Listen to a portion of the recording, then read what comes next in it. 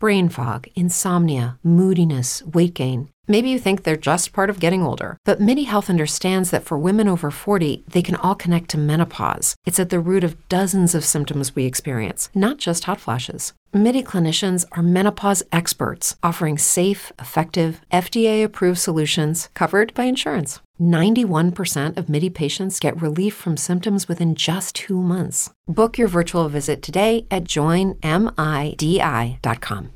What's up, Vankers? Okay, before we get into this killer interview with ESPN's Nate Saunders, we have to thank our daddies of the pod, because this pod would not exist if it wasn't for our daddies. We got to say thank you, daddy, to Jason Craig, Kayla, Robin, Jordan Texera, Julia Kim, girlfriend of Mad Lad Daddy Henry, Jay Lingle, and Magnus Greaves.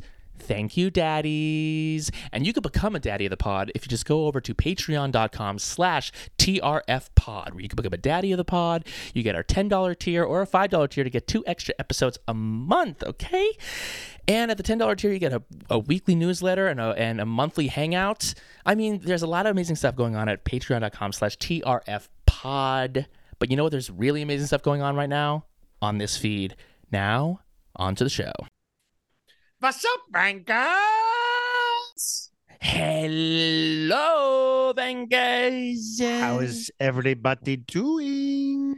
Are you doing okay? Are you doing good? You know, this feed can be lots of different things, Matthew. You know, last week we had Luca from Love Island on. We're talking about breakups. We're talking about Love Island. We're talking about, you know, all things pop culture. But today, right, Matt... Today we're journalists. Yeah, we are journalists. We are high profile people. We have an ESPN F1 editor on the podcast. And if I'm not mistaken, I'm pretty sure this is exactly what's happening. He's actually here to interview us for his feature that he's doing on us. That's right. That's right. Yeah. On ESPN. Was it 10,000 words? I think it was. It 10, words. They've been hounding us. They've been hounding us. Can we please do a profile? Can we please do a profile? What you guys are doing is so innovative. You're the new faces of Formula One. Can we please do a profile? And we're like, fine. And then, but you know what? Then he hopped on the Zoom. Didn't realize he was British. Realize he was British. And you know, I'm feeling really safe now. I'm confused, Nate, why ESPN, an American company, would hire a British guy to run F1. Is ESPN trying to get banned from the Red Bull paddock as well? Yeah. Well, hey guys, great to be on. First of all, I think it was a 20,000 word piece. I was under that impression. Okay, so, but you have a deadline, so I mean, right. You can make it. Yeah. Yeah. No, I get that a lot, and I think the name Nate does put people off as well because that is it's more of a common name to hear Nate. So my full name's Nathaniel. Mm-hmm. That's not often shortened down to Nate in England. We kind of, we like to say posh full names like that. Yes. Whereas in America, you get Nate a lot more. Yes. So I think that when I do talk, I've actually been on Zoom calls before when I've started talking and I've seen the eyeballs kind of like bulge out of people's faces. Like, oh, this guy's English. And in America, it seems to go down really well.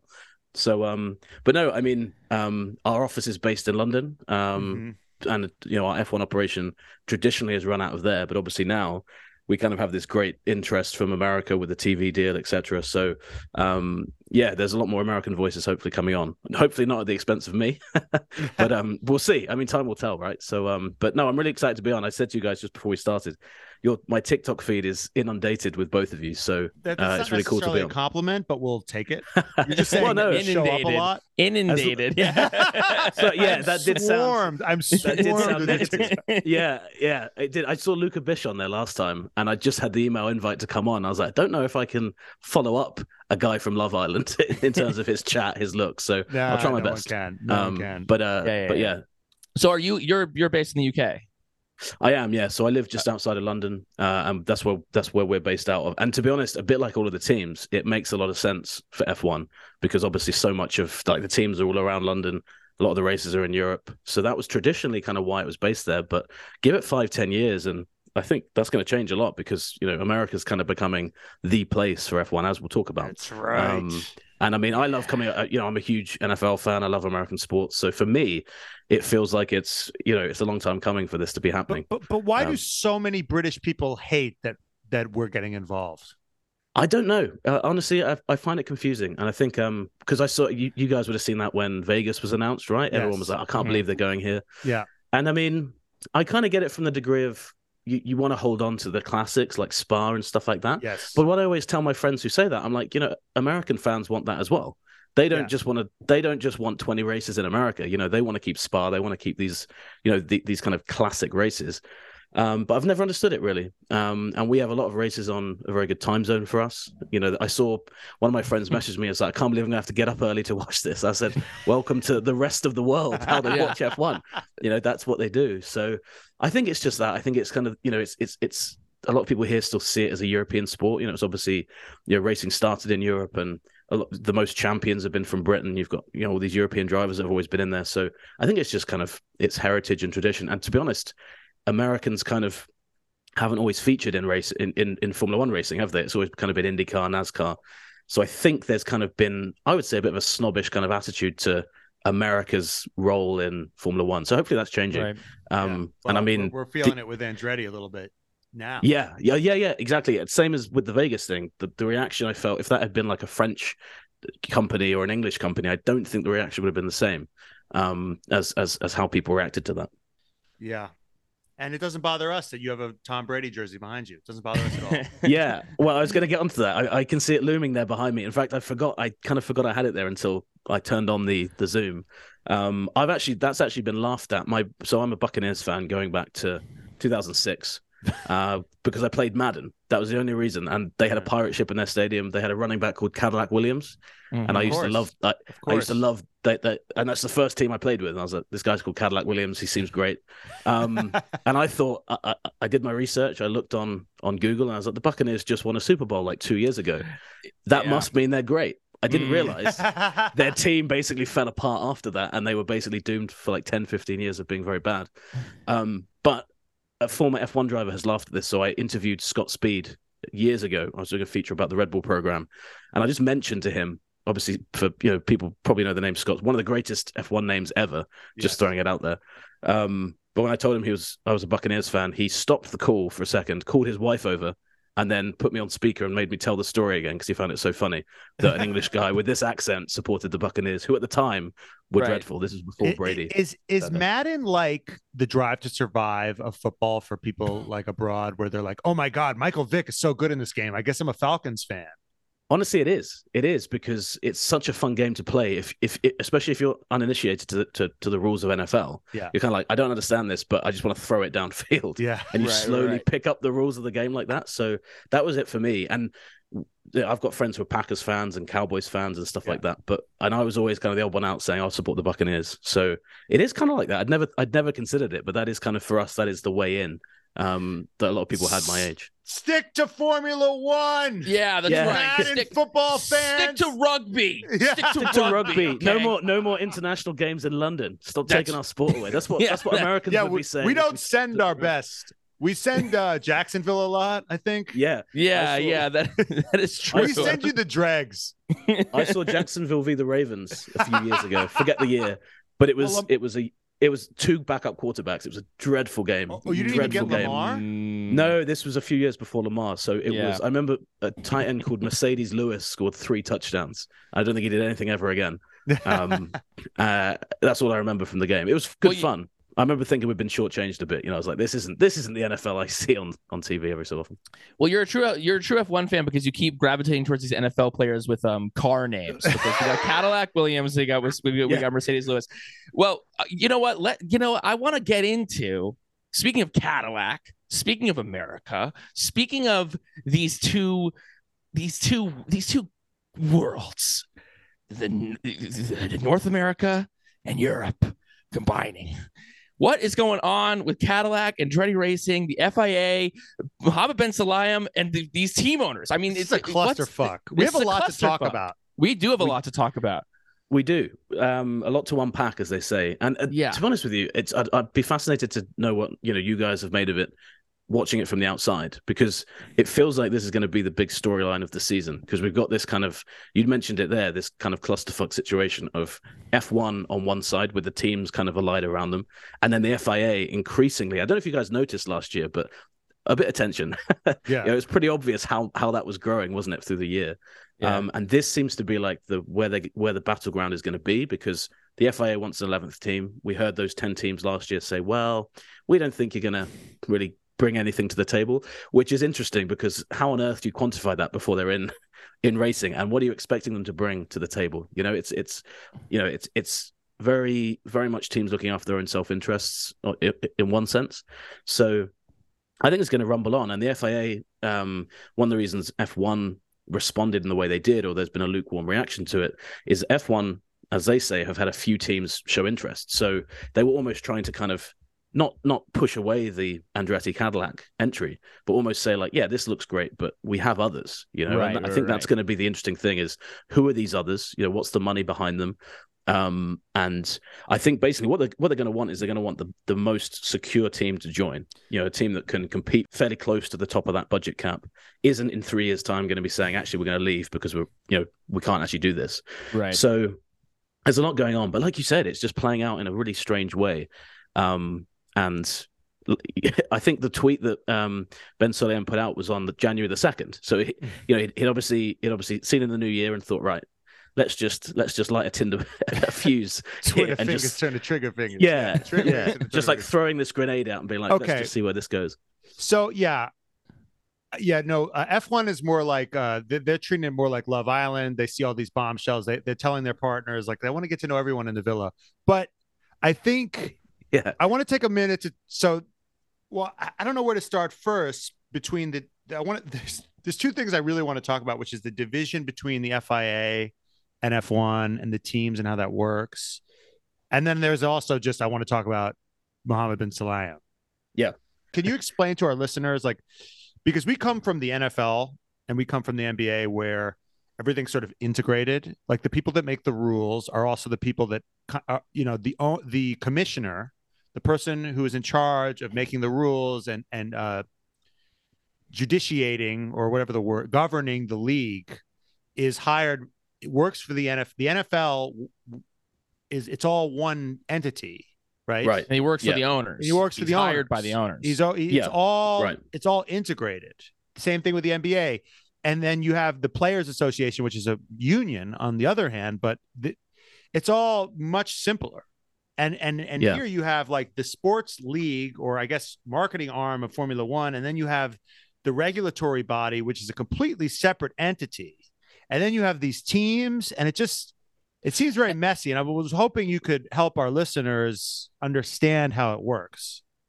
Yeah, absolutely. And I think that is one of the things that I've noticed a lot of fans when they come in have really been surprised about, because effectively what you've got with F1 is it's a sport that doesn't make its own rules, in the sense of it doesn't make the rules by which it is policed by. So, when a driver forces another driver wide, they're not seeing Formula One stewards. They're going to see FIA stewards. And then the F1 teams are kind of like, okay, well, we disagree with how that's gone down. So you effectively have this giant, big organization, the FIA, founded in France. That was kind of the dawn of motor racing. And Formula One has, become the kind of pinnacle event or pinnacle series there, but is racing within the FIA. So it's a bit like FIFA. We just had the World Cup in soccer. You've got FIFA as the governing body, and those teams kind of all partake in a World Cup that is run by them. That's the closest comparison I can see. The difference being works so well. Right, yeah, exactly. Famously works like clockwork, and there's never any problems or any controversies or any corruption or anything like that. Yeah. And so over time, you've had different power struggles. There's a great documentary on Netflix about Max Mosley, who was head of the FIA a long, long time ago, and his kind of relationship with Bernie Ecclestone, who used to be F1 boss. It would fluctuate. They'd be very good friends, and they'd kind of fall out over issues. But between them, they kind of had this really kind of symbiotic relationship almost, where they both understood that they had to coexist with each other to survive. Since then, things have changed quite a bit. We had Jean Todt, who kind of oversaw Michael Schumacher's era at Ferrari when he dominated. He became president, had a few terms in charge. And increasingly what you're seeing now that F1 is becoming so popular in its own right, I think that Liberty Media have come in, spent a lot of money to buy Formula One, which they did in 2017, 18, I forget now the year. And I've very quickly realized, and I don't know whether you've banned talk of 2021 Abu Dhabi on this podcast, but I think when they saw how that went at all. I think when they, but imagine if you had just bought a championship a few years before, and you're looking at it and you're saying this is the most exciting championship we've had in years. It's probably going to go down as the greatest season, in my opinion, that I've ever seen in my life, and it might be the best ever.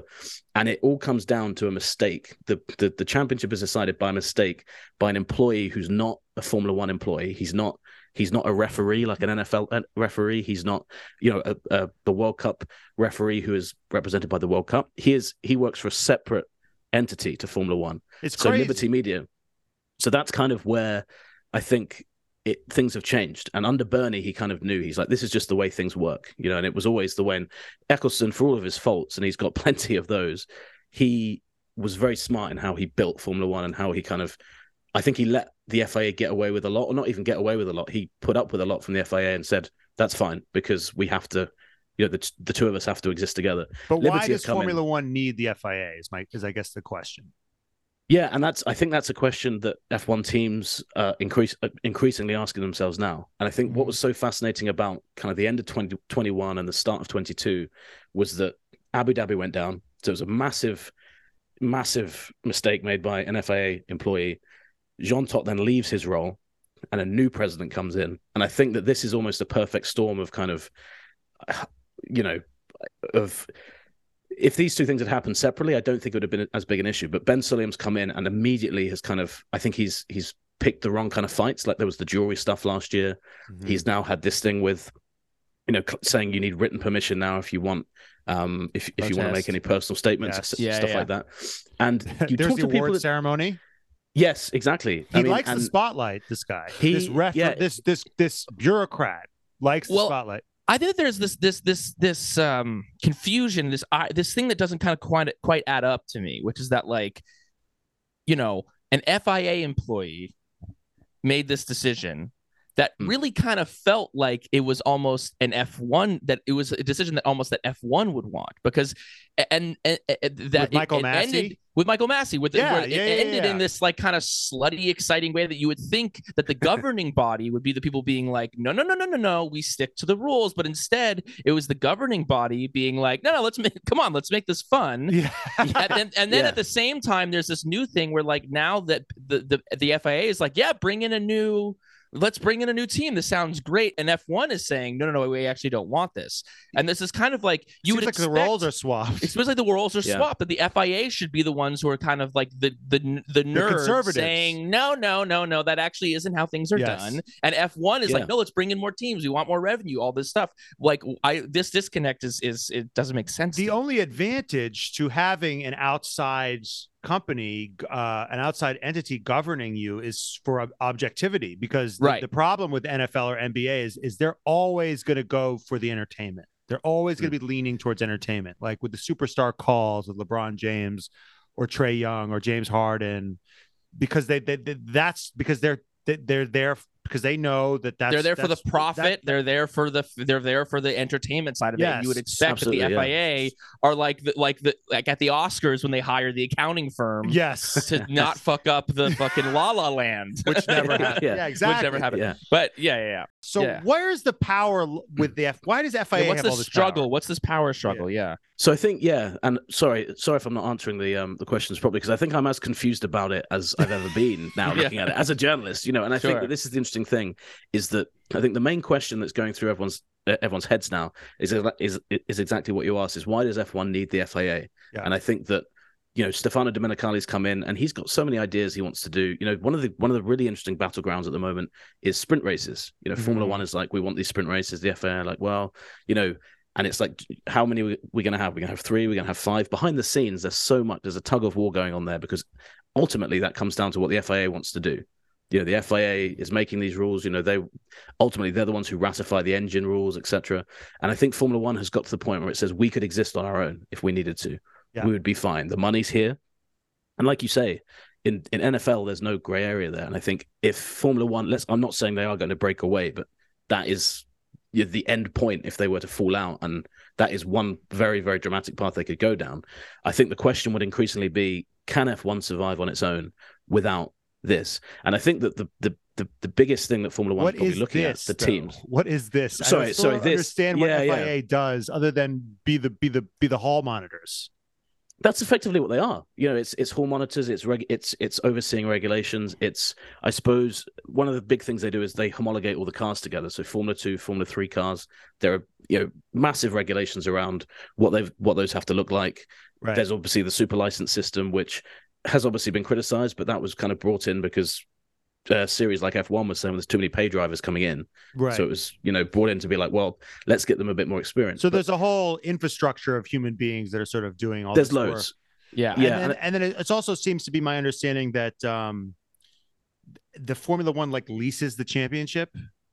Like there is FIA actually owns the championship.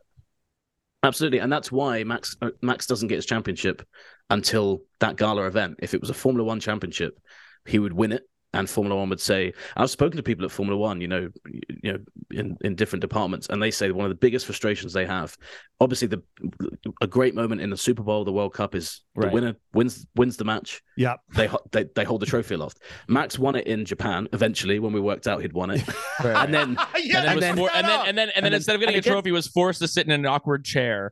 Yeah, but again, that rule that was what was fascinating about that as well, is that the FIA felt like they'd clarified that well enough. And then F1 were like, well, hang on, you guys are telling us he's not champ. We think he is.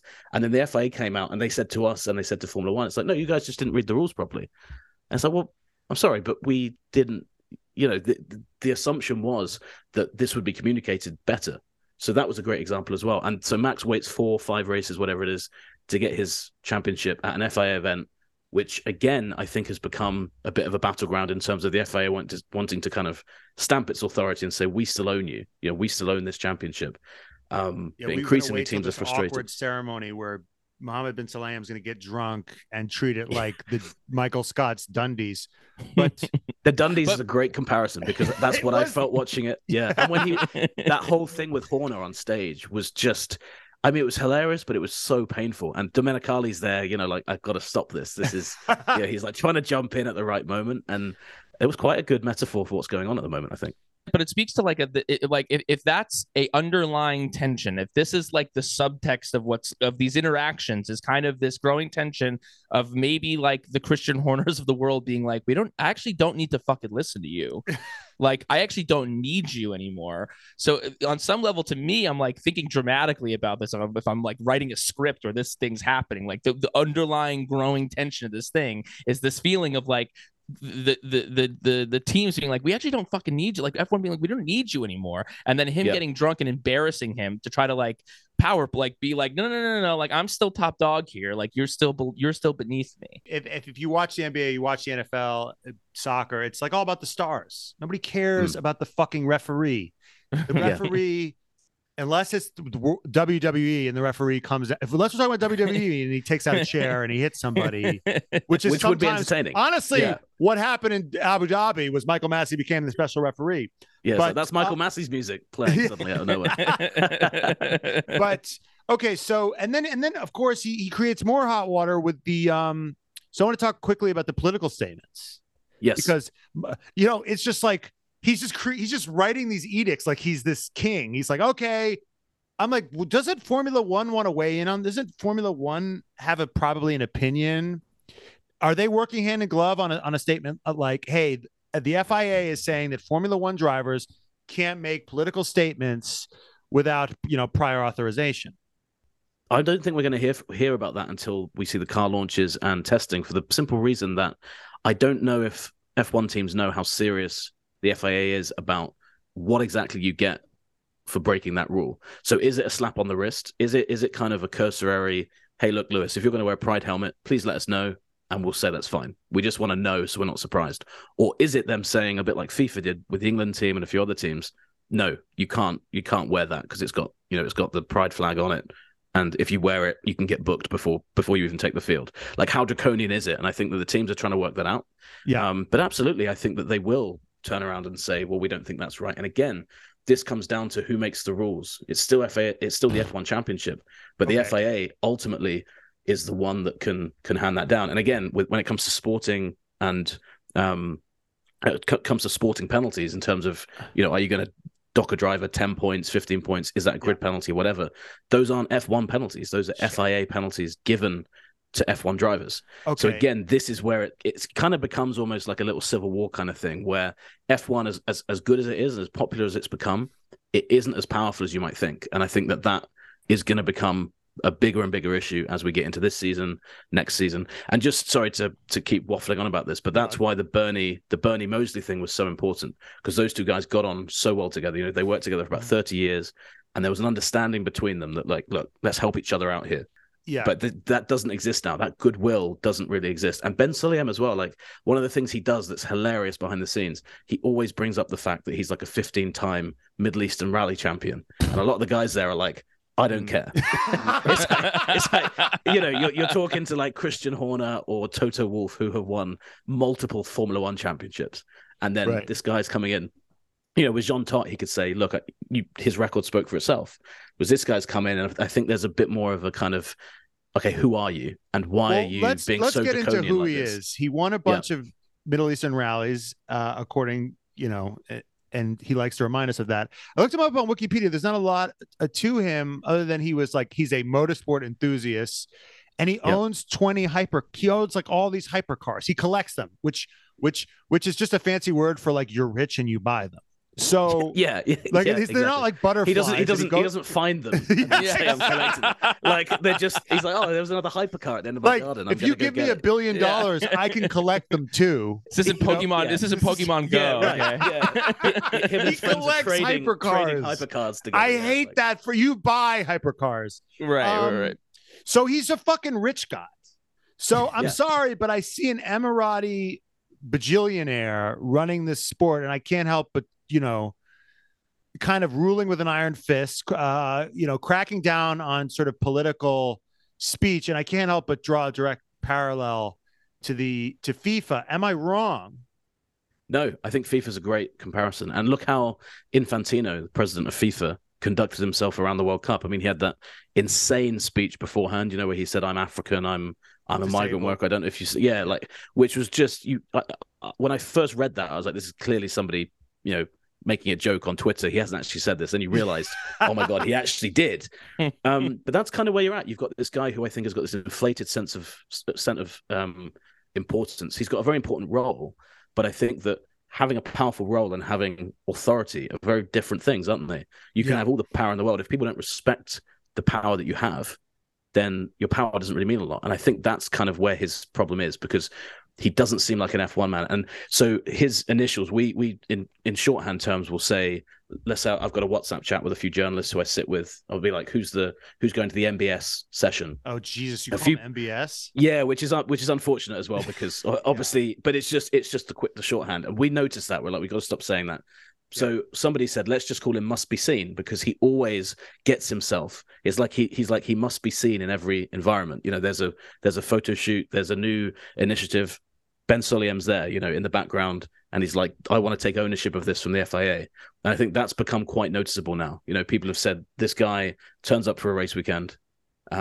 We see him on Sunday. He'll walk to the front of the grid, and a lot of people will say he gets his photo opportunity and then he leaves. And I think you notice that more and more now. So, and again, he has the right to be there as the guy leading the governing body. But if you keep doing that and people are wondering what you're doing there, I think it erodes your authority quite a bit. So yeah. How is he what's the hiring process for him? Yes. Like, how did he get into this position? Like, how does that work? Yeah, and that's kind of murky as well. So it's always an election, but the amount of times they're uncontested elections is amazing. Jean Todt, if I remember correctly, he had one where somebody stood against him, and then two where miraculously no one stood against him. And it was kind of, that's not really an election then, is it? That's kind of just I'm staying, a bit like DiCaprio in that film where he's like, I'm staying around. Right. I'm not going nowhere. Yeah. I'm not fucking leaving. I'm not fucking leaving.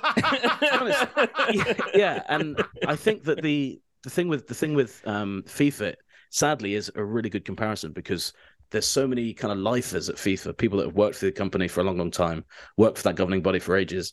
They're doing favors. They're making sure that they stay in people's good graces. So when a vacancy comes up, It's like, well, the guy I'm voting for is Ben Sulayem. So that's where that's come from. He's not, had some genius idea. He's not, he didn't pioneer Halo. It's not like he said, here's what I did before, so vote for me on the back of that. He's just been at FIFA. He's just been there for a long time and has kind of garnered favor for that reason. He's a company man. You know how many Middle East rallies he's won?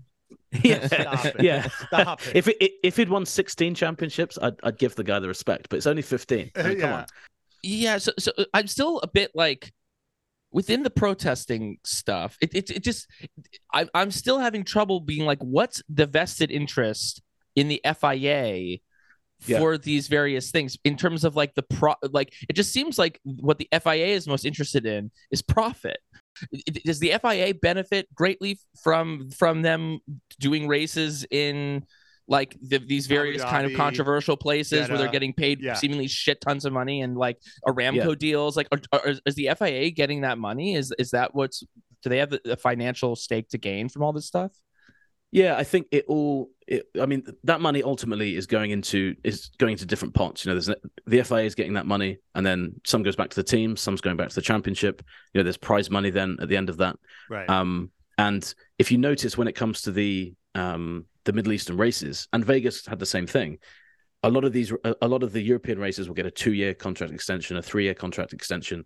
Bahrain, Saudi, Qatar.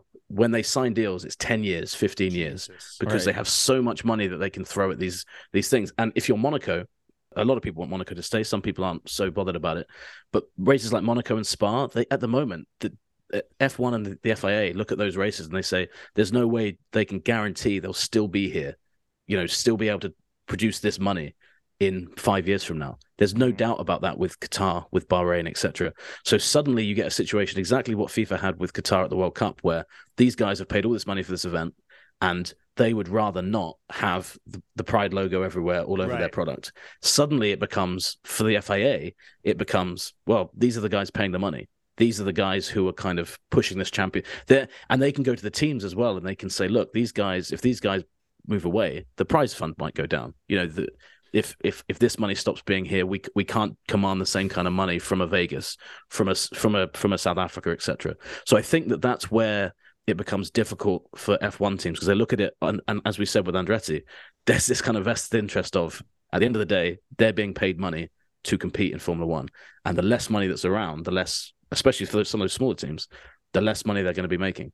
So it gets very complicated. The truth is like when you get into bed with certain countries that have a political agenda, then you and you take that money, then you sort of are kind of forfeiting, maybe you're right, at speaking freely, because is that sort of what we're getting down to? I'm not, like, if I was Must Be Seen's defender, and I'm not, but if I was him, I'd say, look, we've decided to race in these places that are, that don't fuck with some of these things that you're talking about. Yeah, right. So if we decide to take their money, we can't go into their country and say X, Y, and Z. So that's just that's the deal that we made. And Saudi last year was a great example. Remember when there was that, and it wasn't a protest, but it was obviously that missile attack just down the road from the facility. Right. Now, in any other world, in any other scenario, they would have said, right, look, let's go home. Right. Let's not race here. Yeah. Because we just don't know, this is a volatile situation. We don't know what's going on. It was clear from the reporting that we did, and that, the news that came out after, that the drivers weren't happy. You were there? Were you there? I wasn't there. My colleague was there. Okay. And drivers were telling him, team bosses were telling him, like, we want to be on the next flight out of here. Right. But how many of the drivers? What percentage of the drivers would you say? I think it was over half of them. And that's the ones we spoke to. There wasn't an appetite. A lot of them are saying, like, look, it's not like we've come all this way for a once in a lifetime race. Like, this is going to be here next year. Right. Now, they cancel for rain. Why wouldn't they cancel? Yeah, right. And the fascinating thing with that, and I think it showed you where the power now is going to be in Formula One, was there was never a suggestion from F1 that race was not going ahead. They were like, no, of course we're going ahead. And if it had been a race not paying that same money, I don't think that would have happened in a million years. And and let's compare that to Belgium, Spa. when that got they rained off. Screwed everybody. And that that had a big impact in the Lewis v Max fight, didn't it? Because they had half points, and it could have. I'm not saying it did impact the championship. But one of those guys could have won that race, the other could have not finished, whatever. But that was a no-brainer. They were like, well, we can't reschedule it to Monday, so we're just done. Like we and can't. all those people lost their money. Yeah, and it's difficult to compare. Like I hate whataboutism, and that's kind of a loose comparison, but it just shows you that the first thought there was, well, don't worry about the fans. we'll let Spa refund that, and then Spa were like, I think it's F1. F1 were like, well, maybe it's the FIA should refund you. The FIA were like, well, maybe it's Spa that should. But when it came to Saudi, it was like, no, we have to have this race because there's so much money involved here. It's a big event for them. We've moved them to the top end of the calendar to kind of move them away from Abu Dhabi, because it was Abu Dhabi, Qatar, and Saudi in close proximity last year. So they said, let's space this out a bit more. Disaster for travel. Yeah, exactly. So it kind of showed you, when the chips are down, money ultimately. I mean, Lewis said it, didn't he, just before COVID? He said cash is king. And I think that sadly, that's not just an F1 thing. That's kind of becoming a thing across sports, sadly. But I think we're seeing it more and more, especially with these Middle Eastern races. And hopefully Lewis kind of looks at that rule that they've brought in and just says, look, I'm not respecting this. He kind of did the same with the jewelry thing, didn't he? He was very much like, okay, look, I mean, I can cover this up, but I can't take this out just in a day because you want me to. This, the ear study had. And I don't know about you guys, but the reference that he had another piercing seemed to just be almost to kind of embarrass the FIA, because as far as I'm aware, he doesn't. Not that I've seen proof or anything. But the suggestion in the paddock is that he did just have the one, but he kept bringing this other one up because it became awkward for people to talk to him about it. They were like, He's saying, hey, the FIA, you want to look at my cock? Yeah, it's like how far are you going to go with this? Like, do you really want to see? Like, he's like, I'm a 7-time world champion, and you really want to go here? Like, is this how petty you're going to get? But so hopefully he does similar with this rule, and not just him. I mean, I hope because I think you get to this territory of when LeBron was told, "Shut up and dribble," don't you? A few years ago. Yeah. And in that instance, what was interesting was the NBA came out, and because that was made, if I'm not mistaken, was made on a news show, wasn't it? Yeah. It was a woman on Fox News. That's right. And then the NBA came out and said, no, we support LeBron's right to talk. So that is a really interesting comparison. Unless it's about China. China. Whoa. Right. Yeah. Well, China's where the money is. It speaks exactly. to that. It speaks to that same thing. But what the NBA and what what the NBA has done that I think other, like even in America has been so effective is they've kind of stood with their players for certain various things. But there was a line that was drawn when it came to China. And again, kind of money. Yeah, of course, kind of supersedes everything else. So I don't know. It's kind of sad to see that happening across sports, but I think sadly now, as a fan, you kind of have to look at it and you almost have to stomach it, which is awful. But you just kind of have to be like, well, the power and the money is so big now. It's guiding all these decisions in a way that it wasn't 10, 15, 20 years ago. Does the FIA kind of give a shit about the other things that it governs, or is F1 now become like well, I mean, it's like they govern so much. There's so many racing leagues that is under the umbrella of the FIA, but it seems like, are any of them bringing in even like a hundredth, a thousandth of what F1 brings in? Oh, in terms of money, no. But actually, to the FIA's credit, they do look after a lot, and they, from what I can tell, they look after it in a pretty good way. They look after a lot of rallying championships, and to the what they've been great at is spearheading. The FIA were the ones who kind of pushed for the halo to come in. They said this is mandatory. We're not discussing this.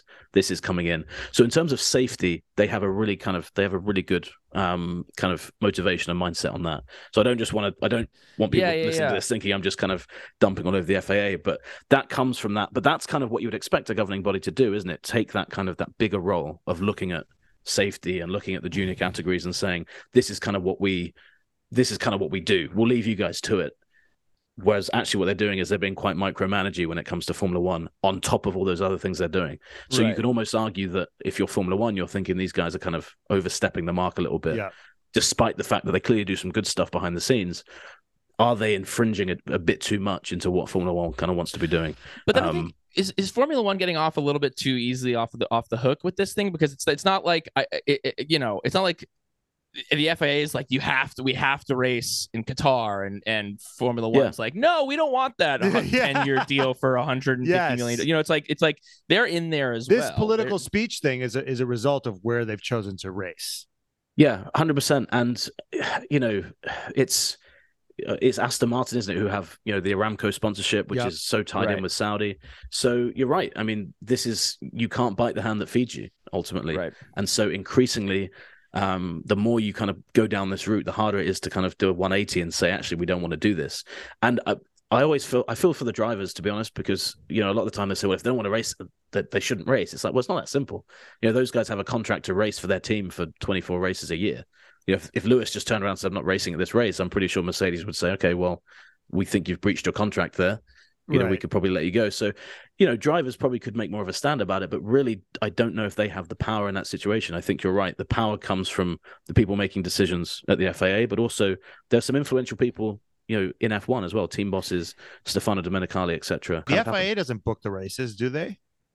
Well, no, this is one of those things. So the discussions will be with Stefano Domenicali, the head of F1.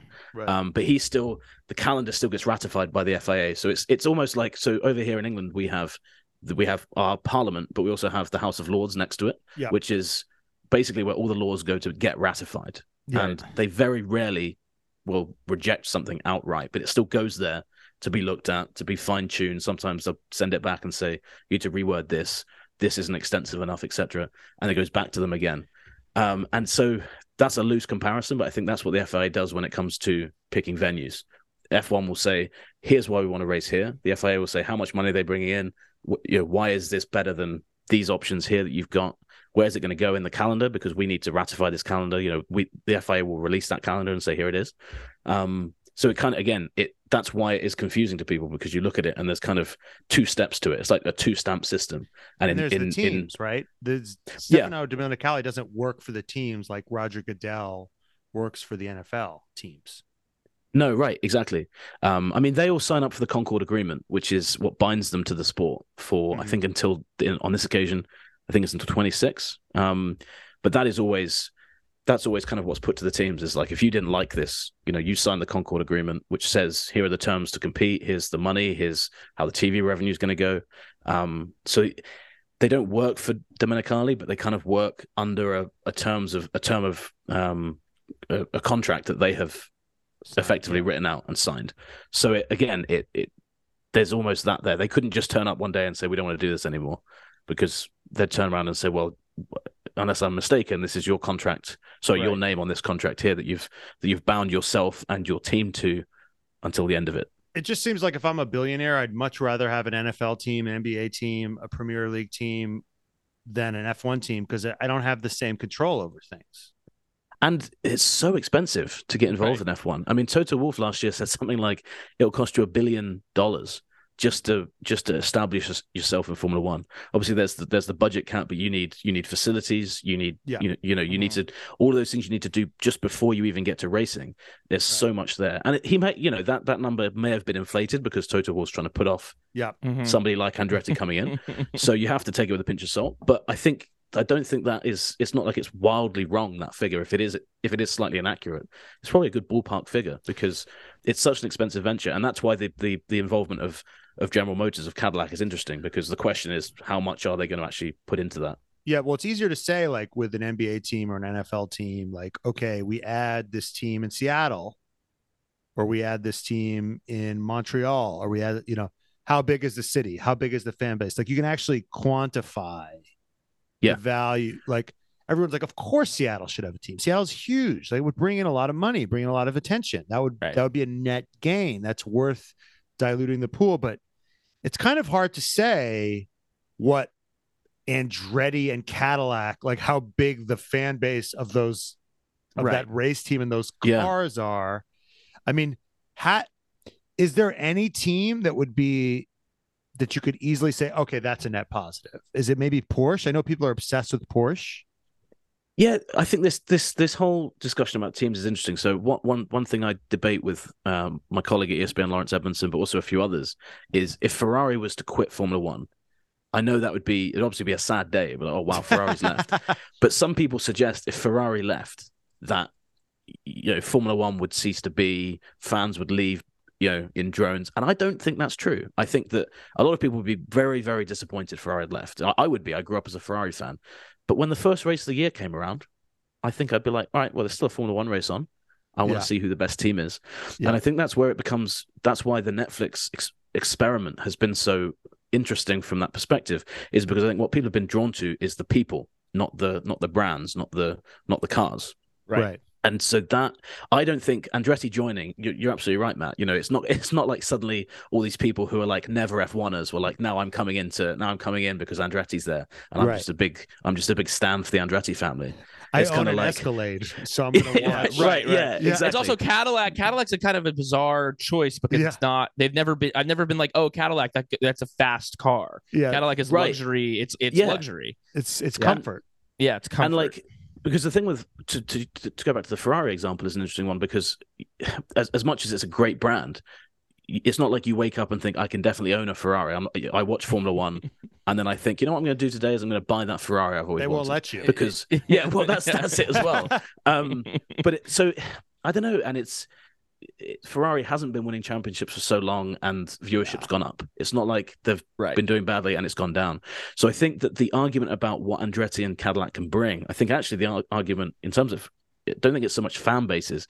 I think it's sponsorship. I think it's money. I think it's awareness. You have Cadillacs coming in. Suddenly you have, not that Formula One's struggling right now for sponsorship, but you bring in General Motors, and suddenly you've got that entire company is now like, so much of our focus, marketing, energies is going towards promoting what we have there. We want to bring businesses in who their partners are suddenly interested in working in F1. Their new partners are suddenly like, hey, this is great now. So it almost makes General Motors, it makes Andretti very, very much more valuable. I don't know whether it makes Formula One massively more valuable, if I'm honest with you. But Toto, right. But they're saying, and it's funny with it, nobody, it's like that meme where it's like nothing, Mohammed bin Sulayem, like it's like nobody says anything, and then he's like, well, actually, he was like, well, I don't understand why they're getting so much pushback. And it's like nobody said anything publicly anyway. And I've been getting, there's been sort of like thoughts that Cadillac might just be like the label, they might just be labeled Cadillac, Alfa, like Sauber was labeled Alfa Romeo, and Alfa Romeo doesn't supply them engines. They don't do shit for them other than and no fan is tuning in and being like, man, the only reason I watch this is because I can see that Alfa Romeo logo lap after lap. Right. A lot of people probably think, oh, that's great that Alfa's in. That's pretty cool. I know Alfa. I recognize them, but I don't think it's drawing you in the same way that you watch Netflix and you see. You're like, man, that Charles Leclerc, I want to root for that guy, or that Carlos Sainz, or Yuki Tsunoda. Like, I want to know what he's doing. Nick DeVries' six-pack is going to bring a lot more fans in than fucking Cadillac. No, but I will say that having, like, seeing Ferrari, seeing Mercedes, seeing these, it adds legitimacy to the sport. 100%. If it was all Williams and Haas, you'd be like, what the fuck am I even looking at? To a new fan. But I will say, so to that effect. Because I think a lot of the criticism is like, will this be a works team or a factory team, or will this be just a badge team like Alfa Romeo? And my question is, from a viewership money perspective, who gives a shit whether Cadillac supplies an engine or not? They just care about I don't get why people are getting hung up like, well, will Cadillac supply an engine?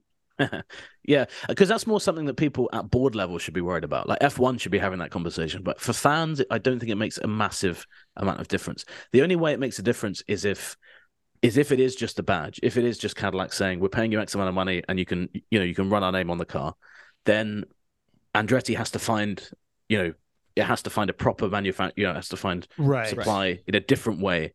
And then you're talking about the health of A, that team, but B, the grid as well. So I think that's why that's important. But for a lot of fans are using that as an excuse, because like you say, it doesn't really affect your viewing experience on a Sunday. But I think what it does do is it raises questions about the legitimacy of their bid. I think a few years back, so between 2010 and 2016, it was pretty common to have whoever was finishing 10th or 9th. Well, actually back then, it was kind of 12th, 11th. Yeah. You would always hear stories of, hey, these guys are about, they might make the next race, maybe two. and then they're done. You know, they were surviving race to race, yeah. and it wasn't healthy at all, because you basically, you know, you had all these teams competing against each other, and yet the team at the back was barely able to survive. That's, you know, there's a lot of reasons that led to the cost cap, but that was one of them. It was like, you know, we need to kind of stop this imbalance. So I think that the biggest question around the badging of Cadillac is around that. Is this entry going to come in? Is it going to support itself? And if Cadillac comes in as an engine supplier, that's incredibly good for Formula One, because suddenly, you know, Mercedes currently has a lot of teams it supplies to. Does one of those go to Cadillac? Not only does it kind of limit the political power of Mercedes, but it means that you've got instead of one, you know, Mercedes supplying 4 teams, it now supplies obviously its own team and one other team, 2 other teams. A team like Williams can be like, well, we're now the second engine kind of recipient, rather than, hey, we're one of 4, we're one of 2. And from a Williams perspective, you might look at that and say, well, that's actually much better for us. You know, we get, you know, so it gets complicated the more you pull up the string of it. But basically, I think that's what's going to make or break the Andretti bid, is actually whether Cadillac is willing to come all in, or is it actually kind of just being like, we want to be on the car, but, you know, you guys work the rest out. And I'm not sure that, I don't think the Formula One teams think that the Andretti operation has the money or the resources to pull that off on their own, if that makes sense. So I think currently that's where the kind of the impasse is.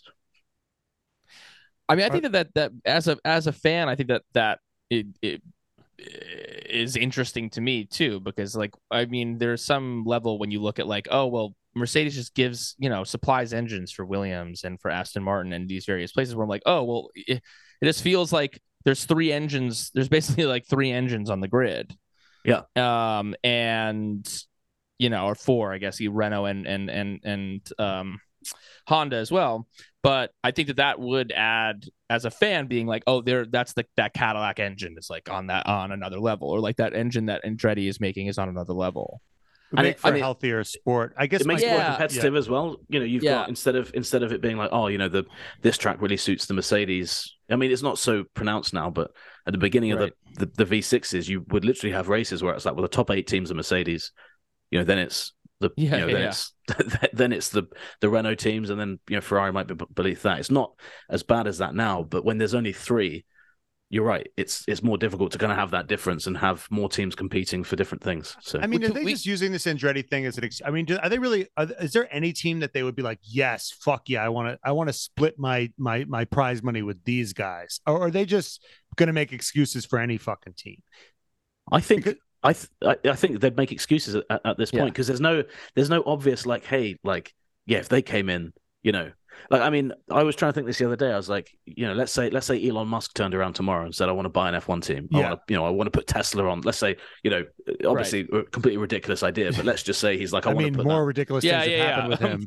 I think that he can figure. I think he can figure something out. Yeah. He's put shit in space. He's bought Twitter. So I'm just trying to get into the mind of Elon Musk. And he put a Twitter poll. Should I make an F1 team? And based off of the Twitter poll, he'll just do it. So that's kind of his vibe. And I was thinking, like, even in that situation, would F1 turn around and say, yeah, no, definitely? Because, yeah, he's bringing money in, but is his project valid? And also, just because he's coming in with a big fancy new team, those teams still have to, especially Mercedes, Red Bull, Ferrari, you know, they still have to go to the people that run those teams and say, right, we're going to get less money next year. And it's expensive. You know, as we saw with Red Bull, they were operating right on the cusp of that budget cap. You know, the teams are going to be close to it again this year. You're suddenly saying you're getting less money in. And, you know, we're in the economic environment that we are in right now as well. It becomes a really difficult sell. So I don't think there is a team that teams would say, but no, all their criticisms about Andretti, you know, a Tesla team would not have, right? It would have the money. It would probably have the infrastructure. It would have so like they wouldn't be able to make any of those. It's just, they don't want an 11th team. They don't want to share the money. It's probably just a cynical ploy to there is an 11th team that they would want.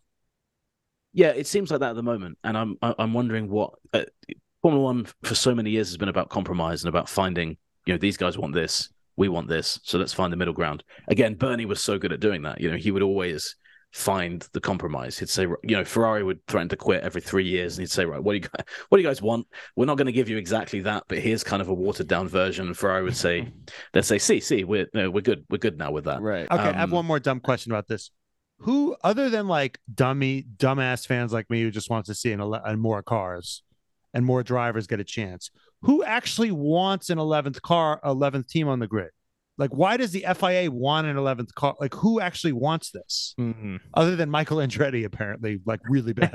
Andretti's going to stop at nothing. Well, Colton Herta as well is probably a second one. Would want it. I think that if you're the FIA, you're looking at F1 right now, and all those things you mentioned do come into it. They're like, we want more young drivers going into the sport. Yeah. You know, we want more. I think there's always been this kind of obsession with how many manufacturers are involved in racing. You know, the more you have, the healthier you look. And, you know, if you get them involved in Formula One, can you then get those teams interested in going across to other FIA series? You know, are they bringing drivers across? You know, I think they look at the whole FIA ecosystem there and they say, if Cadillac isn't involved at all anywhere around here, I mean, you know, they've obviously got racing projects, all these manufacturers do. But if we can get them into Formula One, how much of that's going to trickle down? The money they're going to bring in, you know, are they going to become a big player in it? Are they going to commit themselves to the next 30 years? Because as well, like, let's say Ferrari did decide, hey, we want to quit, but actually you've established that Cadillac is the new big player and they've become the big team. If you're the FAA, you're like, okay, it's a blow we're losing Ferrari, but thank God Cadillac came in when they did, because now, you know, they've got the brand, they've got the resources, they've got the facility. So I think it's just completely long-term thinking. You know, it's like, how can we future-proof the sport as much as possible? And the more manufacturers you have coming in, that manufacturer's it's very rare, unless you're Honda, I guess, to come into a sport and quit very, very quickly. You know, Honda's always kind of had those knee-jerk reactions to things, whereas really, even Renault, you know, look, when they came in, they said, well, we're going to win the championship eventually. They've rebranded, but they've stuck with it, whether or not they can win what they want to do. But Renault didn't just come in to win they didn't come back in 2016 to win in 2018. They were like, we want to win long term into the future. And if you're the FAA, you're like, hey, these guys are now committing. It's like if to go back to the NFL cities thing, if Seattle had said, hey, yeah, we want an NFL team, and we want to sign a 5-year team in this case, because right. Sorry, I was trying to work out when the Seahawks came to be, but I wasn't sure. But if there was any doubt that, hey, these guys only really want to be around for 5 years, the question would be, are they benefiting the league in any way? And you look at teams like Williams, owner just going to move them somewhere shitty. Yeah, right. You know what I'm saying? Which I'm not sure what the equivalent of that would be in Formula One. That'd be quite interesting. Moving Ferrari to America would be a big story. That'd be great. So I think hopefully that answered the question, because I think ultimately a brand like Cadillac coming in, you're basically, it's a great news story of saying, look, Formula One's so great right now, we've got people coming in. One of the things when you look at Formula E in the past few years, all those manufacturers have been leaving. It looks like it's a ship sinking a little bit. You know, you see all these manufacturers say, actually, we signed up for Formula E. We don't think what we signed up for is what we have currently. We can't commit to it long term. It just looks like things are falling apart. So if you're bringing in a Cadillac, you're bringing in, you know, there's rumors of Ford, you know, looking at Formula One as well. There's obviously Porsche coming in. You're suddenly saying, like, look, we're so great right now. All these names that you recognize, that you see on the roads, these companies that are renowned for building cars, they all want to be part of this as well. So I think it's just about growing what you have and making sure it's still there in 10, 15 years, as strong as it is now. I think moving away from this a little bit, but keeping on to the idea of, like, with the finances, it's such an expensive sport. It's a sport that where teams were like, they say, like, this is like, you don't go to Formula One to make money. It's like you go and you lose money doing Formula One. But now with the new popularity, with the new brand deals, with Vegas, with the American influence after Drive to Survive, and now with the cost cap, even though I'm curious to hear what the cost cap actually, like, are these teams really not spending the $400 million anymore? But first, are the teams starting to actually become profitable? Because I think I've heard some people kind of talk about that like a team like a Haas or something like on the bottom skirts can actually, like, not just be, like, hemorrhaging money anymore. Is that true? Yeah, it is. And you may have seen when Haas introduced MoneyGram joining. One of the things Gunther Steiner said was, he was like, well, now we can actually spend up at that level. You know, we can actually do that. And they can do that without the fear of, like, well, actually, can we afford to do this? It's like, no, we have that money. And like you said, the the piece of the pie is the same. They've still got 1/10 of it, but that pie is getting bigger and bigger and bigger. So the money coming into them is much bigger. And I think that's having a bigger impact on a team like Haas, a team like Williams, than it might do at Red Bull or at Mercedes. And again, that as well, that's something I meant to mention earlier. That's also another reason for the reluctance to add an 11th team. If you're Haas, you're looking at it and you're like, we've been here 7-8 years, whatever it is now. Yeah. We've struggled for a few years to stay here, to be competitive. Do we just want this team joining now the going's good and kind of jumping in on what we've helped to create? So I think there is that feeling as well in the paddock, which is massively. Well, Gunther Steiner helped. Gunther Steiner did help to create this brand. It's true. Yeah, true. But Haas, the motorsport team, didn't really do much. No, I mean, no one's there. Like, I'm glad because Gene Haas obviously. It's kind of motor tools, isn't it? It's automation. It's all of his machine tools that he's promoting. Yeah. I don't think they've really done anything either way for Formula One. Right. But I think that the feeling there would be like the Cadillac coming in off the sweat of our backs. The sweat of that would be I'd love to see Gunther Steiner saying that because it would be ridiculous, but also quite entertaining. But it is true that his personality has added to like the only reason I see Haas hats in America now. And it's literally same, It's not because they're doing well; it's because of him. I see one right here on this show. Yeah. But about the cost cap, so this $150 million, is that like really what these teams are? It's like it used to be in 2019, 2017, whatever, they were spending like $400+ million. Are they really only spending $150 million, or is it this kind of like accounting where it's like, well, on this thing, these are the things that are like, this is the stuff that you can spend the money on the cost cap on. But like, is Red Bull and Mercedes and Ferrari really spending basically a third of their previous budgets with this? That's always been the big question. And I think it was the biggest criticism when it came in was, how are you going to police a team like Mercedes or McLaren or Red Bull? How do you know they're spending exactly what they say they're spending just on Formula One? I mean, Christian Horner joked to us time and time again last year. He said the biggest department now at Red Bull is our accounting department. And the joke he was making was like, because we're trying to stay in the cap. But you could read between the lines there and say, well, you've also probably got some people there trying to work out, well, how do we make sure we're still spending money? And this isn't an accusation about Red Bull. I think all the top teams will have looked at this. Like, how are we going to get everything we want to spend within the cap, but still find ways around that? Also, if you have an engine, isn't that not count against the cap? So you could if you put something in power unit. Well, yeah. So you still have to get that. Couldn't you spend $100 million in your power unit? Well, it has to be for those exemptions are given for things like, you're like, we have to make this. This is like if we don't have this, the engine could blow up in the car next week and it won't be safe. So if you can prove stuff like that, if you're making a reliability change. So like, Alpha would have had certain concessions made when Guan Yu Zhou had that crash, but that still would have been massively expensive because that's one thing Horner said when Verstappen and Hamilton had that crash. He said, we had to rebuild an entire chassis. It was a big chunk out of their budget cap for 21. So these teams are struggling. Red Bull, you could really tell Red Bull, Mercedes, they're the teams that felt like they had to do the most to kind of bring themselves down to that, and I think that one of the reasons it didn't go lower was because those teams said, if you bring this any lower, we're literally just going to have to be firing people left, right, and center. And ultimately, F1 was like, well, we don't want to be making people unemployed. So I think, the cost cap overspend that Red Bull had, a lot of that seemed procedural at the end of the day when it came down to it. But clearly, they've struggled more than any other team to fit everything they do into that package, into that number. And I think it always has a knockover effect. I mean, there's suggestions that teams are already right on the limit of what they should be spending, or so were on the limit of what they should be spending at the end of last year. Right. So I think Horner said that like multiple teams are going to be over the budget this year.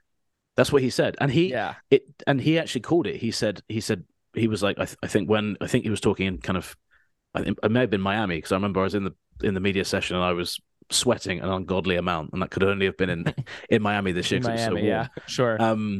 And he said, the budget cap is going to repeatedly be an issue because we're basically. So I think, if I'm trying to remember the exact number, but there was something like the spreadsheet that Red Bull gave the FIA was something like 160,000 pages of an Excel document.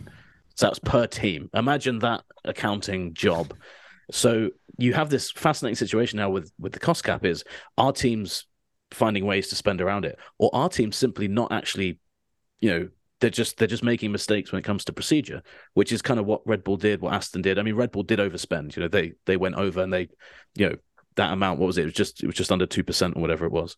Mm-hmm. So clearly there's overspends happening, whether they're intentional overspends, whether they're kind of, we'll do this and we'll see what the penalty is. I don't know. I don't want to, be the judge of that. But I think one thing that people said was they looked at Red Bull's penalty and they said, is it now worth intentionally overspending? Right. If you know that's the penalty you're going to get. Right. Hashtag worth it. Yeah, and I'm not sure if it is. I think that from what I've spoken to people at the FIA about this, I've said, how can you be sure that they're not spending out, that teams aren't finding clever ways to do this?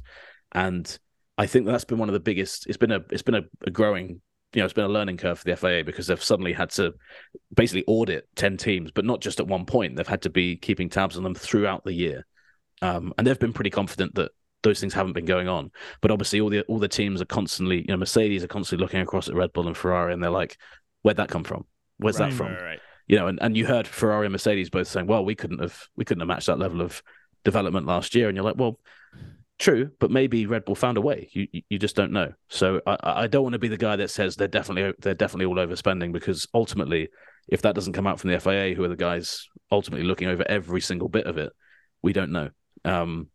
I'd like to think they're not, but last year kind of filled me with some doubts, I guess. Who's your favorite person? You said you were like in the media, in the bullpen.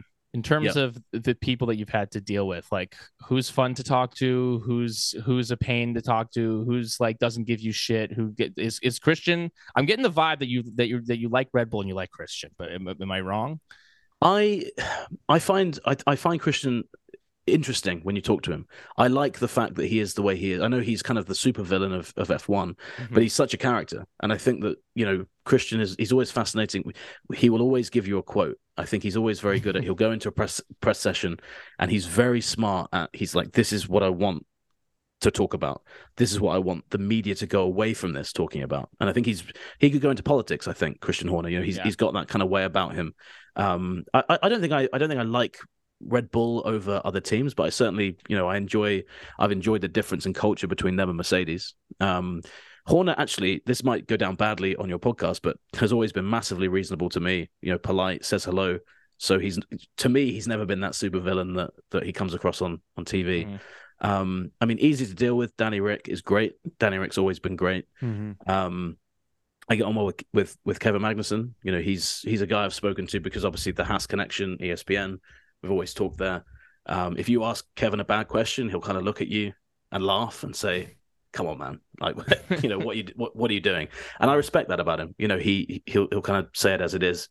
And a lot of the young guys, I mean, Lando's always pretty good. Gives good answers. Max with us is usually pretty good. He can get punchy in those bigger press conferences, but we talk a lot to these guys in kind of small huddles and stuff like that. I think once he gets to know you. And I've got quite a memorable face, big round head, beard, bald head. I think he looks and he's like, okay, I know who this guy is. And Lewis is fantastic as well. Just always gives great answers, and that's basically what our business is about. In terms of less good, I find Stroll very difficult. Well, okay. Which one? Both of them? Both. I do find both difficult. I mean, Lance comes across on camera how he is with us. He kind of, I've always thought he makes driving an F1 car sound like he's filling out a tax return. He speaks about it with the same enthusiasm as that, which is fine. Like, he's allowed to do that, but he kind of, he's the only driver that I feel, and this is just my personal take from speaking to him, but he's the only driver you feel that is genuinely maybe looking down his nose at you and thinking, I'm better than this person. And maybe that's to do with upbringing. Maybe it's just my take. I might be completely wrong. He might just not like me, which has happened in the past with different drivers. And I mean, when he first started out, me and a few other journalists, we would ask a lot, like, does the pay driver thing annoy you? Does the fact that you're driving for your dad's team annoy you? And he didn't tell us whether that annoyed him, but clearly the questions and that would annoy me, probably. Yeah, and I think that I remember having a conversation with his press officer. And I was like, what I'm trying to get at is, do you feel like, because I think he just had a podium when I was asking him this, and I was like, it feels like you've done enough Proving in F1 yourself, to show that you can race. He's had that, he should have won that race when Lewis won the 7th championship. Was that Turkey, I think it was, when he had pole led. So I was like, the guy's shown he can race, and that, obviously I think he's quite fluctuating in his form. So I probably asked the question badly, but I think Stroll's probably the one that stands out as difficult. But to be honest with you, I mean, even then, there's some journalists who I speak to, and they've had nothing but good experiences with him. So a lot of it comes down to subjective, and there'll probably be people listening to this being like, "I don't like this English guy," so I feel like he's probably asking difficult There's questions. nobody that's going to take Stroll's side against your side on this podcast. among our listeners. What's Alonso like? Oh, Alonso is probably my favorite person in Formula One. Yeah. I'm not just saying that, Matt, because you have the hat on either. I'm saying that because I think Alonso, I grew up as a huge wrestling fan in the 90s, WWF as it was called then. Yeah, like where this is going. Yeah. Fernando Alonso would have fit right in as a heel in the Attitude Era. He would have been up there. Him and Austin would have headlined like 3 WrestleManias together. It would have been the good guy. Vibes. Yeah, right. I think the thing with Alonso is he knows how good he is. He knows he should be winning the titles that Hamilton has, the titles Max is now. Yes. And you never know with Fernando. You always, when you hear Fernando talk, you're like, is he playing me here? And usually he is. Usually he'll say something to you in an interview, and then he'll word it differently to a TV reporter outside and give the other answer. Or 2 weeks later, like he did it a few times this year when he would slag off Lewis on the radio. He would say, I can't remember what it was in Belgium. He said he knows how to drive from the lead, from the back. Yeah, and then there was something later in the year, wasn't there, when he said some championships are more legitimate than others. Yeah, that was it. Yeah, he basically twice. One of them in the heat of the moment, so you say, fair enough, you give him the benefit of the doubt. He did say it after they just collided. The second one was very much, a sit-down interview. In both of them, his response was basically, the British media are just taking this out. The British speaking media is taking... It's like, dude, you said it. Like, you said those things. And I don't know, I've always got the vibe from Fernando that there's kind of an element of thinking he's the smartest guy in the room a lot of the time. And I'm not sure and I'm not dissing his intelligence level, but it's not always the case. He's made a lot of career mistakes in terms of where he's gone and what he's done at different times. Yes. So I think Matt, let him speak. So I think I actually massively rate him as a driver. I think it's him, Lewis, and Max far above everyone else. And then you've got second tier right now. Yes. But him as a person, is just so compelling. When he was with Stoffel Vandoorne as teammate at McLaren, he basically was starting the answer. You say, you finished 11th today, wasn't great. He's like, yeah, well, my teammate, who's the greatest GP2 champion of all time, could only manage 18th. And here I am in 11th. How great could I be? And that was every week. And by the end, it was like, dude, just stop. You know that Simpsons meme where it's like, stop, he's already dead. Like, dude, he murdered him. He's done. Yeah, it's like we get it. We get it. You're ruining Vandoorne's career. Like, you don't have to keep telling us. But he was using it as like a look how good I am type thing. And I'm not saying that's a bad thing, because I would rather 10 Alonsos like that than 10 really well media trained guys that don't say anything. I think it's why he's so popular. He has that kind of fiery side to him as well. Like, he'll say things like about Lewis. But I don't know. I mean, what's your take? I'm not sure. Well, Matt would drink his bathwater. My takes on this are well known to our audience. We don't need to get into how he's my favorite person in the world. But what do we think about? You talk about him making awful decisions. Yeah. How do we rate this move to Aston Martin? Yeah, is that going to go down as another awful decision? I'm not sure if it'll go down as an awful decision, because we'll have to see. Aston are throwing a lot of money, at what Lawrence Stroll really wants to win. I'm not sure whether that's going to happen over 3 years. But does he want Alonso to win? Well, this is so another thing that was fascinating last year. Do you remember when Stroll basically nearly catapulted Alonso into the middle? We were at that race. Tried and failed. Tried and failed. So we were at Austin this year. Yeah. Bear in mind how Alonso had responded when Lewis and him had a clumsy collision together, which was Lewis's fault. Right. But they'd had a clumsy collision together. Clearly, was Lewis's fault. Yeah. And he'd said what he said about a guy that at the very least is in the picture of being the greatest driver of all time. Yes. When Stroll like could have seriously injured him. He came back and was like, "Nah, racing incident." I think that was fine. And it's like the guy's already trying to keep the Strolls. He's trying to keep the Strolls happy. And that's the funny thing. If that move wasn't happening, he would have absolutely eviscerated Lance Stroll in his yes. media reporting. But he's smart enough to know that, hey, that's not gonna work for me right now. Right. I think as much as Lance Stroll might want Lance to beat Fernando, I don't see a point where they're going to be able to make that happen on track because Alonso is just so much better than most drivers on the grid. Yeah. As for the Aston Martin move, I liked it, but it shows you how many bridges he's burnt in his career because that's really the only place he could have gone after Alpine. Mercedes don't want anything to do with him. Red Bull didn't want to sign him. They had a few chances too. Ferrari have said no chance we're getting him back. And then beyond that, it's like, well, do you want to drive for another team? McLaren, I don't think he'd go back there either. Well, you never thought he'd go back to McLaren, and he did. So that's true. Blackmail them and cost them over $100 million. Yeah, right. It was amazing that Ron Dennis came back and said, "Yeah, fine. We'll let bygones be bygones there."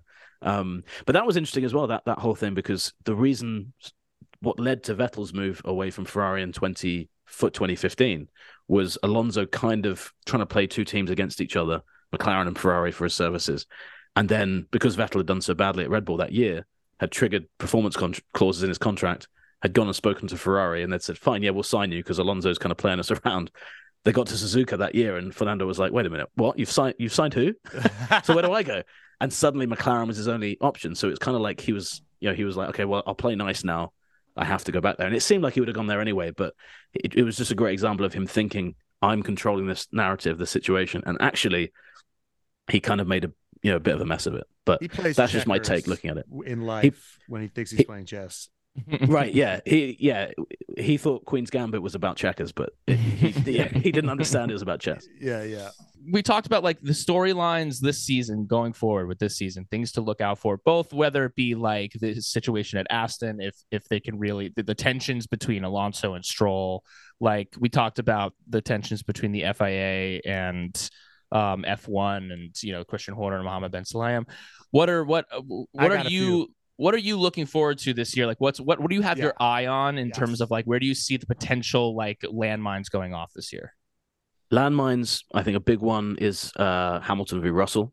I think if Mercedes does make that step forward, I think it's been very there is a real respect there between them, but naturally if they're up there with Red Bull, suddenly you have as we saw with Red Bull, drivers hate team orders. They hate being told, let the other guy through. And imagine if Russell is quicker in a race, you're saying to Lewis, like, hey, let's keep this 1-2 position. I can see that potentially getting a bit messy. I can see some moments where, those two guys take shots at each other, even if the respect stays there. But I think that's going to be fascinating. And Mercedes is going to have to manage that if they are competitive. They haven't historically managed them at all. Well, that's it, isn't it? Yeah, Lewis when he was with Rosberg, and then with Bottas, never really had to. It was never really an issue because Bottas, but Russell is just such a talented young driver that I think it's a different environment. And Lewis, we know how good Lewis is, right? But the two of them, the one thing that I don't think they're going to want to do is give the other guy, help. I think it's when you look at Max and Checo, Max clearly knows he's a better driver than Checo is. I think Checo's great, but Max is clearly better. George could, if he wins a few more races at the start of the year, you're like, well, this guy's as good a driver as we've seen in a top team for a long time. Yeah. So that's a big one. What was this? I forgot there was a time where they were right next to each other, and forgot how this played out. But George is like, what are we do? Are we racing or what? Like, yeah.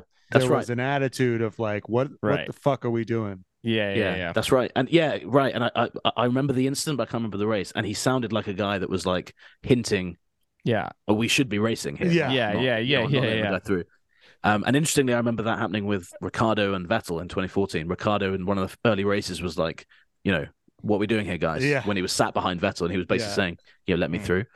I think talking of Ricciardo, I think the form of Perez is going to just be a storyline all season. They've got Ricciardo there now.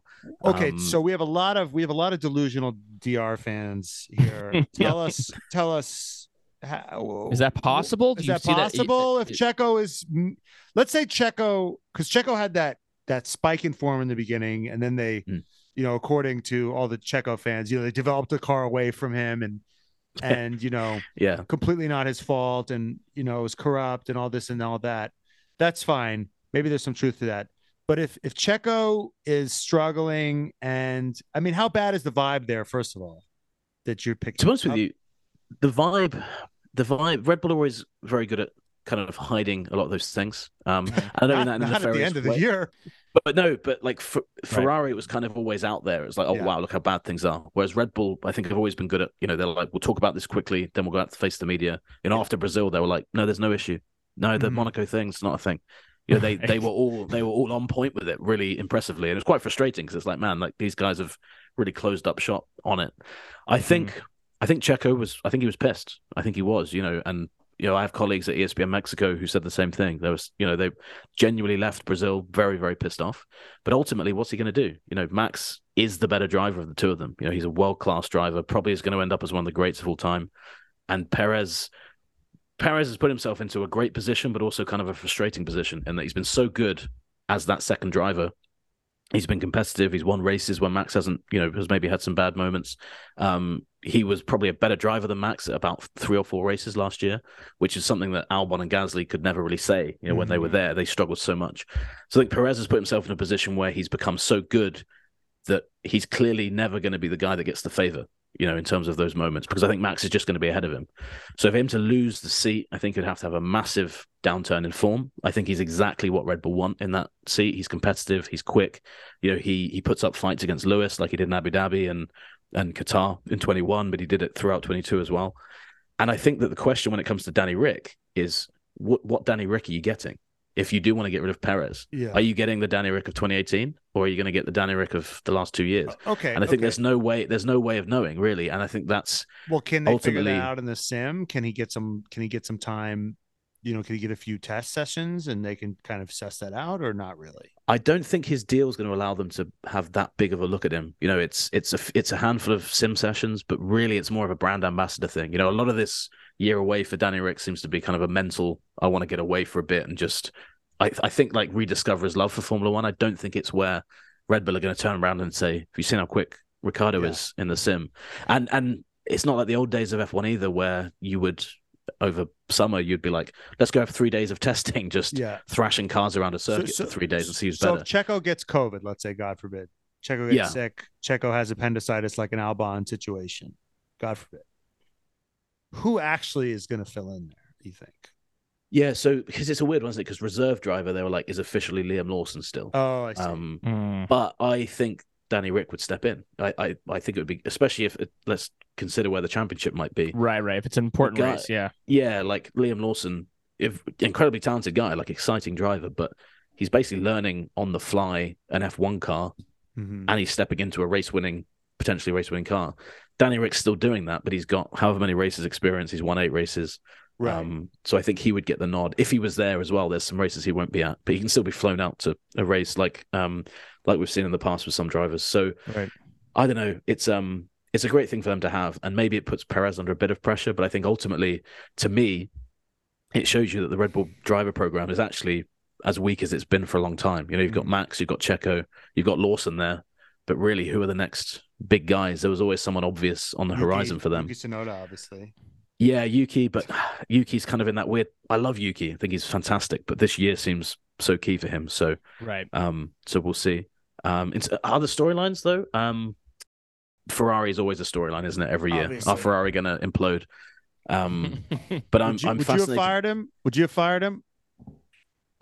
I don't think I would, purely because I think obviously Binotto has set up a situation where the team was able to come back. Like he put everything in place for them to master that 2022 rule change. And I think the problems are big, but is changing the guy at the very top the answer? I think there's clearly just operational issues and stuff like that. But was the trust gone with Leclerc?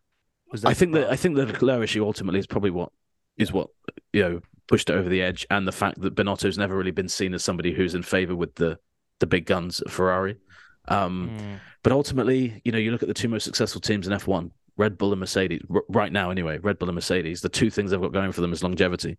Horner's been there for 13 years. Well, it's probably longer than that, actually. 15, 16 years. Wolff was there with Lauda, obviously has been at the helm of the team for so long. And, Horner from 2014 until 2020, Red Bull were doing terribly, but they never once said we're going to get rid of Horner. They were like, no, we've got a culture here. We're buying into the bigger picture. We'll get there. We have the people in place. We trust the personnel. So when it first happened, I was like, it makes sense. I completely understood why they did it, and I think Fred Vasseur is a good replacement, but I think the problems are bigger than just one man, if that makes sense. How about you guys? Were you pro or anti? I mean, I hated his vibe, and I hated the way he sort of was like, they would like fuck up something colossally, and he would be like, we just did not have the pace today. And it's like, you had the pace. It wasn't the issue wasn't the pace, or ultimately you could, but he obfuscated from questions. He didn't take responsibility. And for all of Christian Horner's whatever, there can be a vibe like when he's like, we fucked it up today. And so same with Toto. This year, Toto was like, we were terrible today. Like there's leadership qualities that are just inherent to like that a monkey could see, kind of thing. Gaslighting everybody, saying they were never going to win anyway because their car wasn't fast enough. It's just that really rubbed a lot of people the wrong way. And I think just to close off this point, because I don't know whether I think we've massively overrun maybe. So sorry for you're thanks to people that are still listening. But I think that was the one thing I noticed with Ferrari is culture. Is when Mercedes make a mistake. And Binotto said one of the things that really not infuriated me, but I just couldn't understand it. He said, you guys don't criticize Mercedes and Red Bull when they make the same mistakes. And I was kind of like, well, we do. And the thing is that when they make them, they usually come back a much better team. When Mercedes make mistakes, they, like you were saying, like they'll say, hey, we really effed up today. Ferrari were like, no, we didn't mess up, even though we sent Leclerc out on dry tires in the rain. That wasn't our fault. That was the rain. That was the rain. That was the rain. It's like, guys, just admit you made a mistake. Like, it's fine if you made a mistake. Just tell people how you're going to be better. Those teams rarely make the same mistake twice, and Ferrari made the same mistake seemingly like over and over and over again this year. And again, when it comes to Binotto, like there does have to be accountability. So I totally get the firing, but I'm just not sure whether it's actually going to solve anything in the long run, if that makes sense. So I think we also come from like American sports culture where it's like if the coach fucked up this colossally, like they're fucking out of there. But I think it is a bigger job, and he did build a fast car. But I mean, he was so toxic, his whole vibe. And that weird thing at Silverstone when he was like pointing at Leclerc. I just that to me was just a real snapshot of their season of kind of like. Yeah, I don't know what. So. Yeah, it was hard to. He seemed like he could build a good car, but he didn't have the sort of interpersonal skills to engender sort of trust. So this FTX thing happens. Where are the rest? Where are the rest of the cars? I mean, are we just going to roll out? Okay, so Mercedes is dropping that sponsor. Is everybody else good with their guys? With their respective crypto sponsors? So when I think this shows you where we're at with crypto in the world is when I asked other teams about it, they were like, no, we're fine. We're not with FTX. It's like, have you not checked the market recently? Like it's volatile. It's beyond volatile. It could happen to any of them.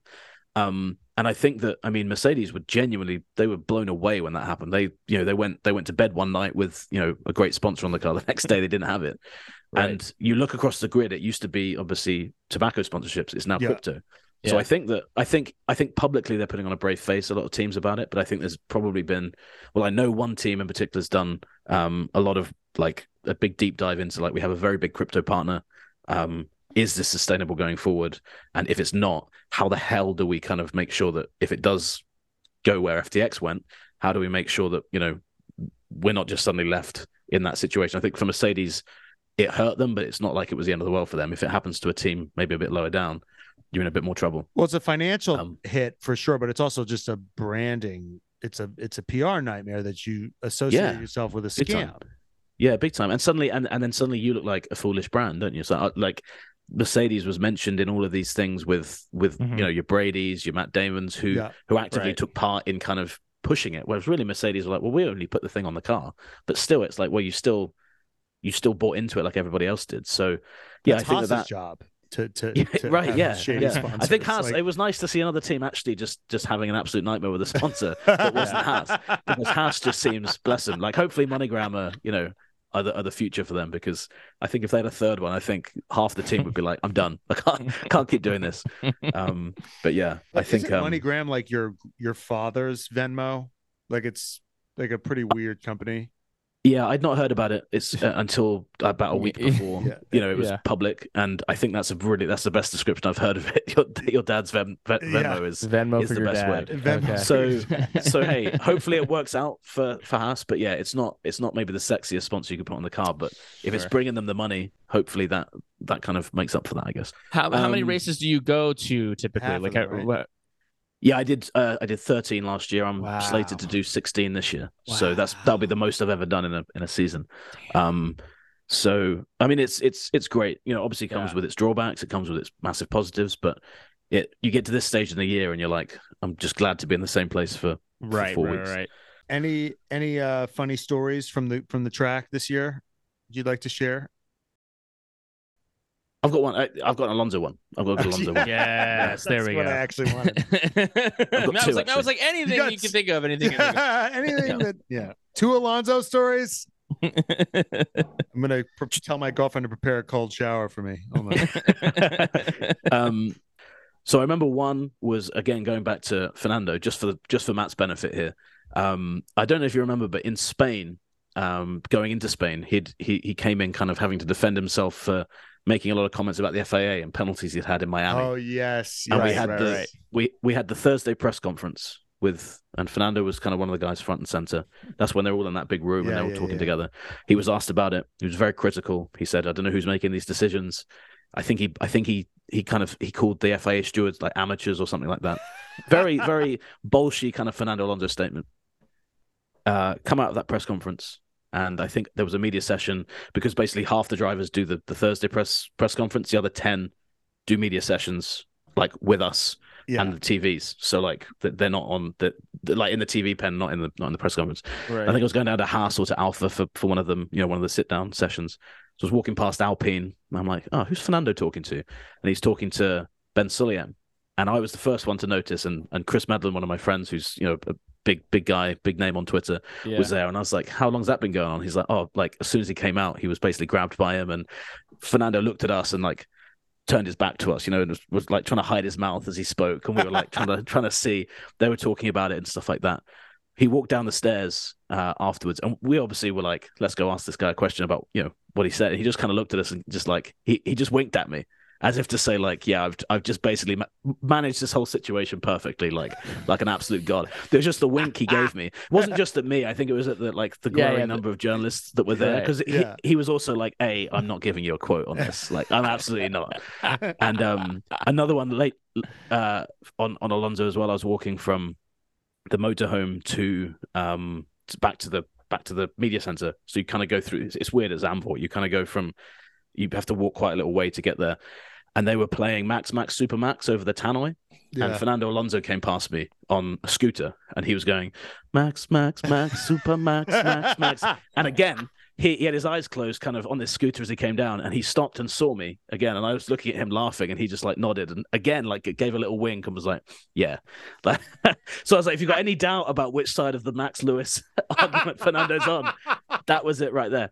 And it was funny because I genuinely don't think he thought anyone would see him, but he was, so he was obviously loving the kind of Zandvoort vibe. Those are two that stand out, but I'm sure that's amazing. I think we can end right on those. That's exactly what Mac in his wildest dreams. That's. I'm glad I can send Matt home happy at least. Like, that's right. You definitely can. I think I need to take a nap. I need to light up a cigarette and take a nap. I'll keep a special eye on Alonso for you this year, man. If I ever come back on, we'll just talk Alonso stories. You know what? I think if we get like $1 billion of funding, one day we'll just hire you away and you'll just be the Alonso correspondent. I'd love to do that. I think that would be the dream job, beyond the dream job. We should do a segment every week. Just call in and be like, so how's Alonso doing this week? Hey, I mean, I'd love to do that. It gives me a reason to kind of he'll think this guy is stalking me. I keep seeing him at moments when I have to wink at the guy. And you'll say, it's not me stalking you. It's actually this guy named Matt Ellis who lives in Los Angeles. This weird guy with a podcast who has all your Kimoa merchandise that I'm smells keeping that Party company, stalking. keeping that company afloat, babe. Wait, I mean, when I've gotten 2 products, they've smelled. I like wearing them, but out of the box they're wet and they smell weird. Oh, really? That's odd. I've never owned a Kamoa. Hey, So, but yeah. once you dry them off and let the smell come off, they're very nice. Do you think that's really actual? nice. That's just actual ode of Fernando that he puts. Yeah, on that's it. let's- his Maybe sweat. that's He wears all the he goes cycling in all the clothing before he Let's sends it out. Yeah. let's hope. Nate, this was an amazing interview. I mean, really terrible if you want to write a feature on us. I don't know how you're going to do that. Yeah, sorry, I forgot I was interviewing you guys. I forgot about that bit. Next time, I tell you what, if, Yeah, if next I can time, come next back time. on, we'll. Yeah, we gotta have to have We you want it on to be next- right. We want it to be right. It's not about when Yeah. it comes out. We just want it when it comes out to be right. So yeah, when it's that's ready. what matters most. Well, Well, where guys- can people find you? Yep. So I write on ESPN.com/Formula One. Heard of it? Or sorry, /F1. Yeah, you might have heard of it. Yeah. Myself, I'm on at Nate Saunders F1. And yeah, I tweet, and you can feel free to go over there and abuse me for some of my takes on Formula One. But yeah, no, absolutely love being on, guys. Thanks so much for having me on. we're So gonna have fun. we're Thank gonna you have so have- much. We're gonna have you back. So we enter the podcast. We say hello, Vankas, as inspired Yes. by Gunther Steiner. So could you give us a goodbye, Vankas? Goodbye, Vankers. yeah. How was that? Yeah. Goodbye, Vankas. Goodbye. Bye, Vankers.